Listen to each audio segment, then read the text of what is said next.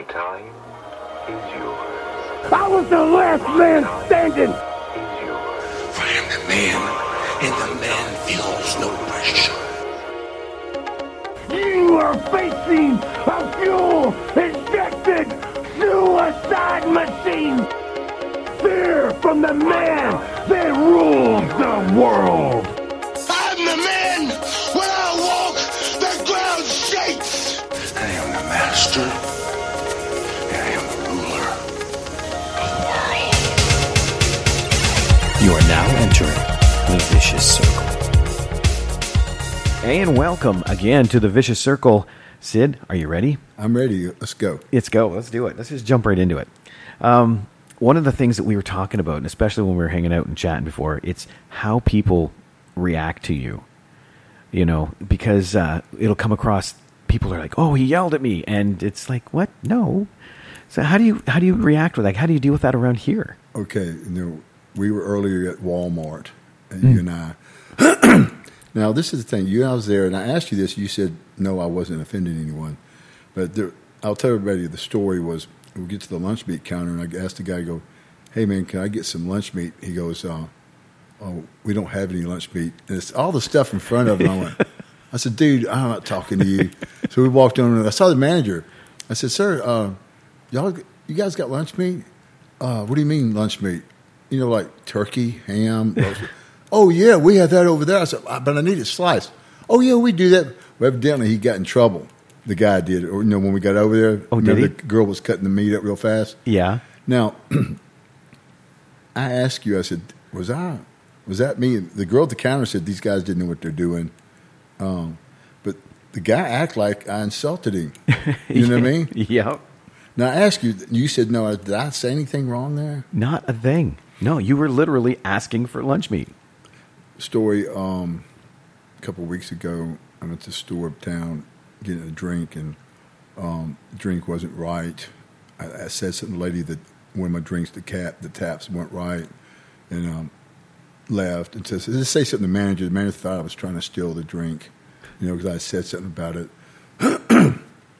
So the next day, my kid says, "I heard you cuss this lady out there about a drink." I'm like, "No, man." So next time I was in the store, I was getting something, and I asked her, I said, "Man, you tell my son that I cussed you out?" She goes, "Well, you did." And she slammed her hand on the counter. She said, "You said, damn." I said, "I want you to prove that to me. I want to see that on film." I said, and the other lady goes, "No, we can't show you. We can't do that." I said, "Well, ma'am, you're a damn liar." Everybody was mad at me over that. But still, like you said, there was nothing wrong with what you were doing. I didn't say anything the first time, but people say that I'm loud even when I'm quiet. You know what I mean? Well, okay, Sid is larger than life. So maybe that does come across as aggressive to people. But like I said, hanging out with you, talking with you, there's nothing aggressive. Right. So how is it like then here in your hometown? How do people react to you? Well, I've lived here my whole life, so they don't think anything about that. Actually, sometimes when someone doesn't know me or thinks I'm just passing through, I'll tell them, "No, I live here," and they won't believe that. Really? I'll say, "No, I live here." "No, you don't live here." I said, "Yeah, I actually live here." Yeah, you haven't left this area much at all, just for work. That was it. When we came in from Walmart, that big building I told you used to be the old Marion Motel. That's where I lived when I was 5 years old. This used to be a river town a long time ago, and that slough behind my house over here, that used to be the Mississippi River. Before the earthquake. That's right. You did say that. Right. So, you can actually see through the trees where I was raised. In between that and here, just across the old Mississippi River, man, the ditch. Oh, I think it's awesome that you still are a hometown guy. Like, you haven't gone very far. No. I took a trip and never left the farm. There we go. Well, let's talk more about the farm for a minute here. Or I guess the trip. Right. We were talking about WCW and the injury that you had. Okay. Now, that did take a long time to come back. Right. And it says here, like, the first big pay-per-view you were at was Clash of Champions, June 1990. And that was against Luger. Do you remember much of that? Me, honestly, I really don't. I don't think Clash of Champions was a pay-per-view. Maybe I was wrong on that. Clash of... Oh my God, no, you're right. Clash of Champions was the counterpart to Friday Night Event or Friday Night Superstars or something. No, I should remember this, but I don't. I think Clash of Champions was always a build-up, and I think this Clash of Champions was a build-up for Halloween Havoc, which I faced Sting. But I could be wrong. That could be right. Right. But it does have you against Luger for that. Right. And again, it could have... We did some of those Clash of Champions stuff. I can't remember every one of those. Well, and actually, too, we were talking... you did the first your first WrestleMania. You remember it as a show. I really do. When people... Years after that, someone would say, how was WrestleMania? I said, was I on WrestleMania? Now, I do remember some parts that were... Of course, I was already the hated guy there. And I guess I must have said WrestleMania or something like that. And they had the big signs over it. Till said, just say Mania. You know? Well, how does that go? Because you go from town to town, from building to building. You know, it must get hard remembering what was at what building. No, you don't. I mean, I don't remember other than, I remember the building like Madison Square Garden, or we were in New York doing, there's several buildings you do in each city, in the same building all the time. But I knew about them, but really wasn't ever sure how to get to them. Okay. You know. Well, I remember when we were talking, too, because we were trying to figure out up in Canada where you were. And it's like, well, where's Maple Leaf Gardens? Toronto. Oh, yeah, that's right. Right. So you know the buildings. Right. Well, there, even that place, they changed buildings so many times. You ended up starting in a smaller building, and as the company got bigger, you found the bigger buildings, and then they got new buildings. And that's, sort of the attraction. That's sort of like wrestling and basketball and things like that. They'll take advantage of those new buildings because people will come out to the building at first. Yeah, that's true. You know what I mean?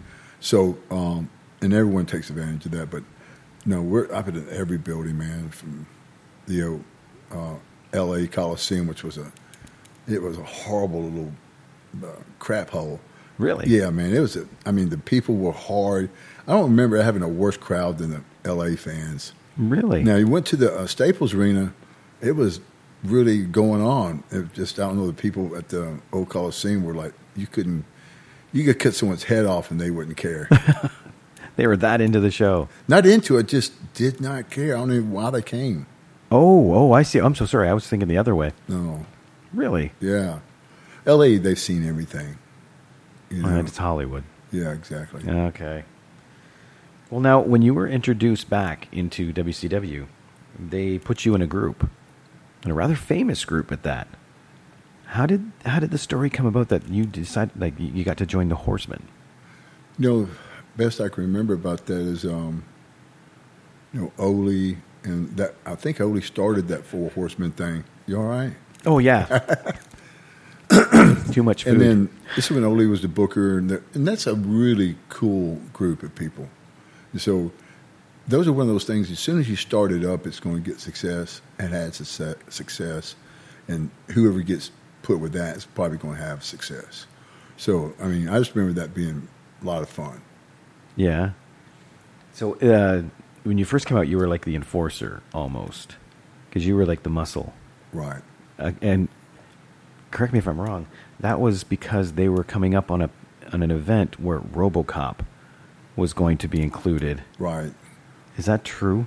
I remember RoboCop being a part of that, but I don't remember that being the reason. I don't remember being in an angle with RoboCop. I want to say too, Rob, as much as I remember about that is that RoboCop was so protected that they wouldn't even bring him out in front of people. It was really, I can't imagine that ever being part of something. So I remember this about it. That's one of the few shows my son Frank had ever been to, and he wanted to go there just to see RoboCop. Oh, really? Yeah. So he came, my wife came. Well, see, and I cannot remember that ever happening, and I don't know if it's traumatic because it was bad or right. I just remember the thing about RoboCop. It was, again, he only came out for a minute. He didn't want to be touched. RoboCop was a little bitty thing, a little bitty guy. So one of those short people. Yeah. So, but no, it was cool. That was, sort of WCW's first cool thing, doing something like that. That was a major promotion crossover. Yeah, big time crossover. And I think when I look back on it, people were complaining about it. Really? Yeah, some of the guys were like, well, this isn't supposed to be in wrestling. Oh, okay. We're just copying Vince. Believe it or not, there was that stigma where WCW didn't want to do anything other than wrestling stuff, That was their deal, and Vince and them had the showbiz, That I can see. And then, of course, when WCW does this RoboCop bit, that's pulling into the showbiz. Right. Okay. We all were. I remember being reluctant to change. I remember Vince had a concept, which it didn't work, where they started doing TV tapings and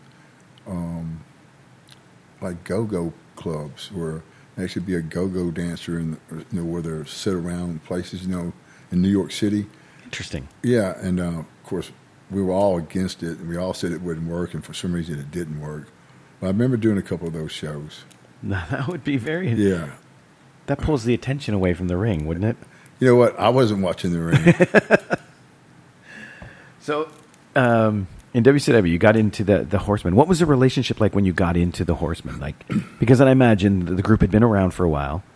So, and you like you said, people don't like change sometimes. Right. They definitely didn't like this change, and Arn was super nice to me.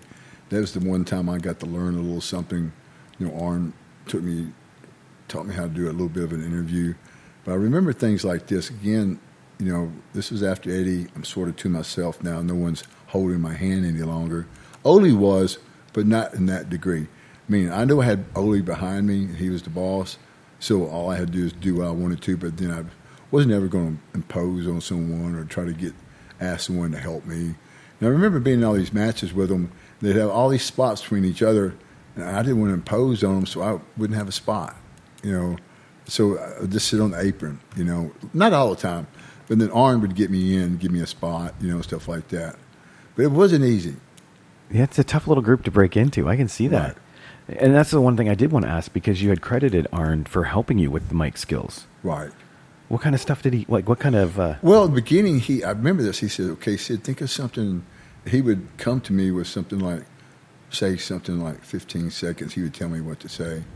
And then I'd say that for 15 seconds. He'll go, Sid, and I'd go, yeah, this, blah, blah, whatever I said. And then the next time he'll say this. And then next thing you know, I was ad-libbing like everyone else, like hitting a rhyme, So it went to being really uncomfortable to being comfortable.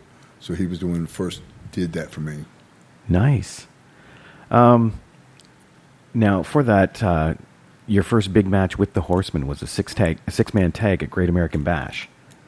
And it's interesting because I brought this up, too, because that's when they introduced Vader for the first time in the WCW. Right. Do you remember that night? I do a little bit. If I think I remember right about that is, he had this costume that blew up, shot rockets out or something like that.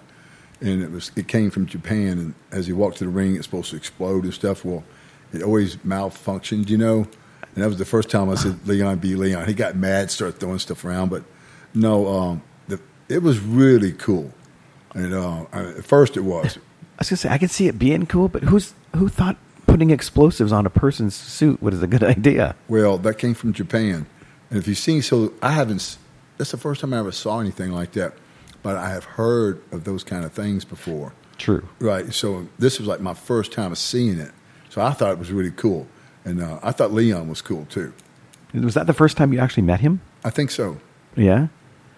What was your thought then, other than the exploding costume? What was your thought of him and how he wrestled? And I knew his reputation. He came. This thing is when someone like him would come in. Him, Steve Williams, Dan Spivey, these Japan guys. They always had a little mystique to them. Like Japan was a little tougher, a little rougher, and Leon was well known. He got over in Japan. That means he had to be pretty rough and tough too. So that's what you thought about him. Okay. And I didn't bother to look. Your man, you had a six-man tag. Do you remember much about that match? I don't. I'm sorry, I don't. No. Like I said, this is the first time anybody has stubbed me on questions. This is good. Well, and see, I can understand, though, because you have done so many matches. And I'm looking at a list of 250 plus. And those are just the ones that were televised. Right. You throw into there all the house shows you did. And it's like, So it does not surprise me. That's why I brought him up, and I'm wondering what you remember about these things. That's cool, man. Well, then we get into Halloween Havoc. This one I know you remember. Right. How did this match all start? Well, it started out at one of those clashes. I think we were doing pay-per-views every 3 months. So it'd give 4 a year, right? Mm-hmm. All right, so I think it started at one of those clashes where I think that's when Stan Hansen jumped Lex, kicked him down the ground, and actually spit tobacco juice in his mouth. Oh. And then I think that's where I started my angle with Sting. I can't remember how we started it. And then that's when I went and working all these shows with Lex, But I remember starting it there, and I remember this, that Ole came to me and said, every interview you end, you tell them you're going to be the next world champion. So I'm just doing what I'm told to do. And Ric Flair came to me at one of the TV tapings, I think, in Gainesville, and said, he said, I wouldn't be saying that because if a heel says that and loses, this could be the end of his career, which that don't make any sense to me. But I said, well, Rick, man, I can understand that. I said, but I'm being told to say this for some reason. So I'm just doing what I'm being told. Never thought I was winning the belt, just and I figured that was a way to sell tickets, So when we got to the event, we got there and Ole pulled me to the side, said, for the match, he said, have your match, get your heat on him, and I was come back, stop him. There was a notorious door at the UIC Pavilion Center that everybody came in and out. That's where he got transformed at. And throw him through the door as he's coming back to the ring. You would be in the ring. He comes into the ring, roll him up, 1, 2, 3, you're the champ. He'll be selling his head like he's hurt. I said, okay, whatever you're supposed to do here, and then so we did that. And as I went down and rolled him up, it was Barry Windham dressed as Sting. Now, Barry tells people, and people tell me that Barry says this, that that didn't happen. Then I don't know what I'm talking about. Now, I would have no reason to say this if this exactly didn't happen the way I'm saying it. And I remember this when I wrote him up. He said something, hey, thanks, roll me up, kid, 1, 2, 3. I wrote him up. He was leaving. I'm thinking, okay, they're going to say that I cheated somehow and Sting wasn't here and blah, blah, blah. So I took the belt. Of course, you always go to the wrong side. You go where the people are, not the camera. And I turn my back to the camera, and I'm raising the belt up, and I hear this unbelievable roar. I went, wow, man, this guy's really like me, too, now all of a sudden. So this comes with this belt. And I turned around. The referee was there. He was dragging the belt out of my hand and said, take the Stinger's flash, 1, 2, 3. Now, to me, why that was so fun because I didn't know anything about that. And that's what we don't have in the business anymore. That's the way I remember it happening. Okay, now, I think you got some question coming up about the Night Stalker. There is one. All right, so remind me where we stopped right here, and I'll tell the other side of that about the Night Stalker. Okay, absolutely. So now this is what you categorize as your favorite match for that reason. For that reason. And we always were taught this, that if you fooled the boys, you fooled the people. Now, real quick, what I was told happened there was Ole was going to make me world champion, and whoever came down to him said, no, you're not going to. He might be already on his way out, too, and they're like, you're not going to change the belt right before you leave and all this stuff. He was doing some Black Scorpion thing, which he didn't know where he was going with it, or I don't know if guys weren't cooperating with him with it, but he knew he was on his way out, so he didn't change that. And I figured that's what happened. And I was told that's what happened, that they just decided not to do it. I didn't care. That 1 minute, I had a great time. No doubt. Do they count that as a title held? I do. You do? I do, because it makes 5, and 4 is unlucky to me. 5 is my lucky number. The 5's kicking. I mean, 15 is my lucky number, 25, whatever. But, 5's kicking. Perfect. And now Barry Windham says he wasn't part of that? He says, I guess when I told him my version of that, and he said, either he doesn't remember that part or I don't remember this part. But, I mean, I remember because what had happened was the night before that, Kevin Nash and this guy named Corey started the Master Blasters, where they had these Mohawks.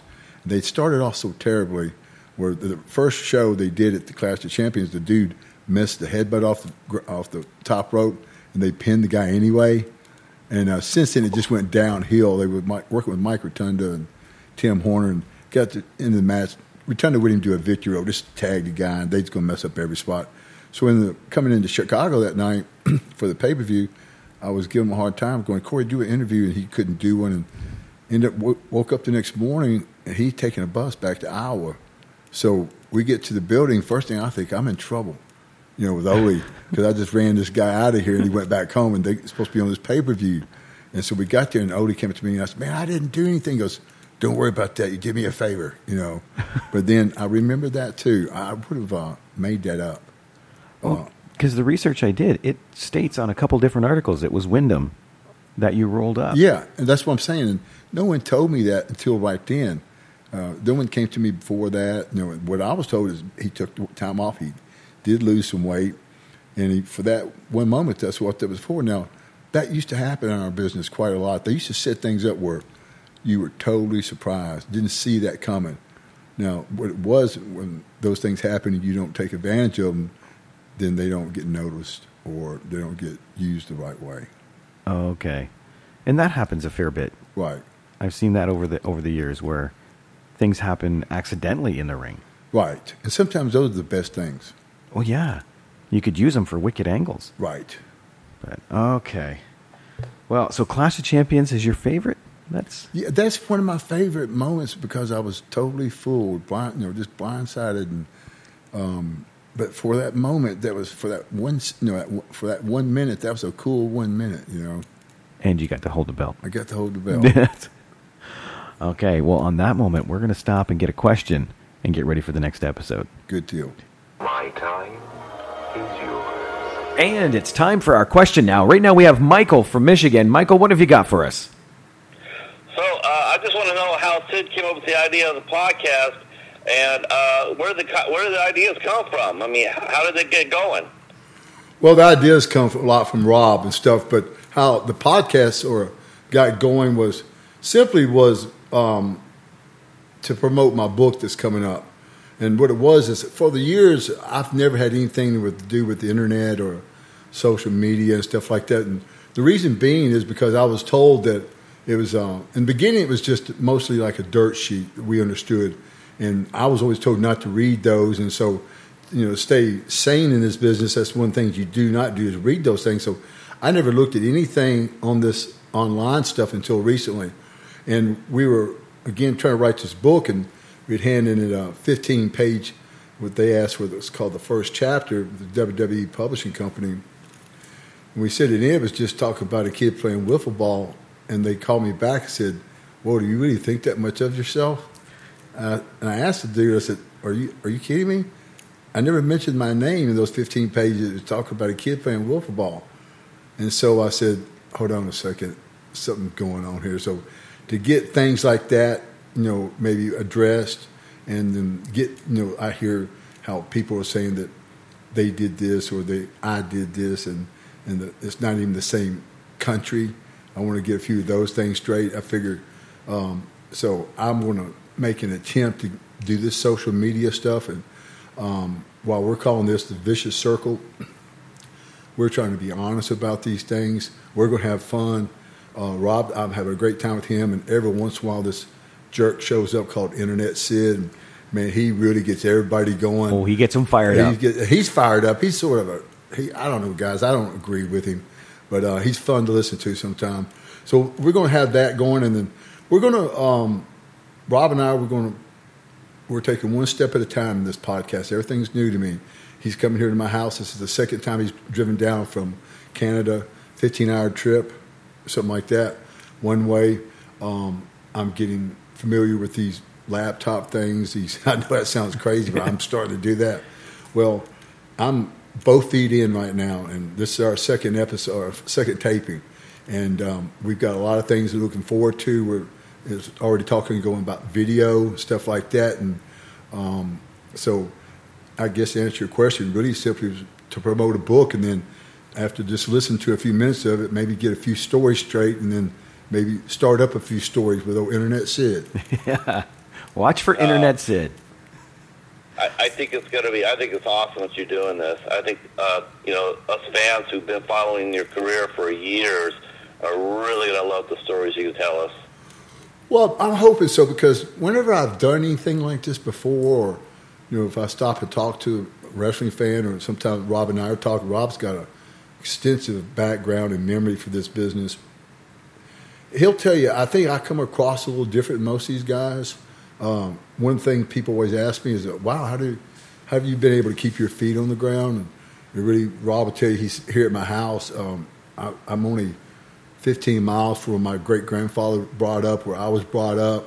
Never left the farm, guys. And that's sort of how it's funny about my story about this business, how I got into it.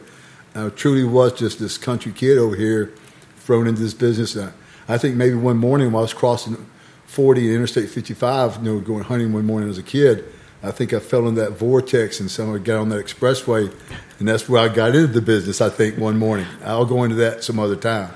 But again, I'm having a good time with it. I know. I'm excited. We're going to have a good time listening to it. I know I am. I'm so geeked. And where's the podcast going to be? How can we hear the pod? I mean, where can we hear it at, or how can we download it? Well, as you probably know because you're listening to it, but it's going to start on a site called the Electronic Media Collective, and they're hosting the site and they're hosting the show. So it'll broadcast from there, but you will see it posted in other areas, especially on our Facebook page, the Vicious Circle Podcast. It's on there. So yeah, stay tuned. You've been listening to the Vicious Circle Podcast. Your host, Sid Udi. Co-host, J. Robert Bellamy. Additional research by Pete Marsh. The Vicious Circle Podcast was produced by Two Cousin Road Trip Media, a division of JX3 Media Productions. The intro music, Omega Amigo, was by The Shaman. All rights to the podcast are held by Sid Udi.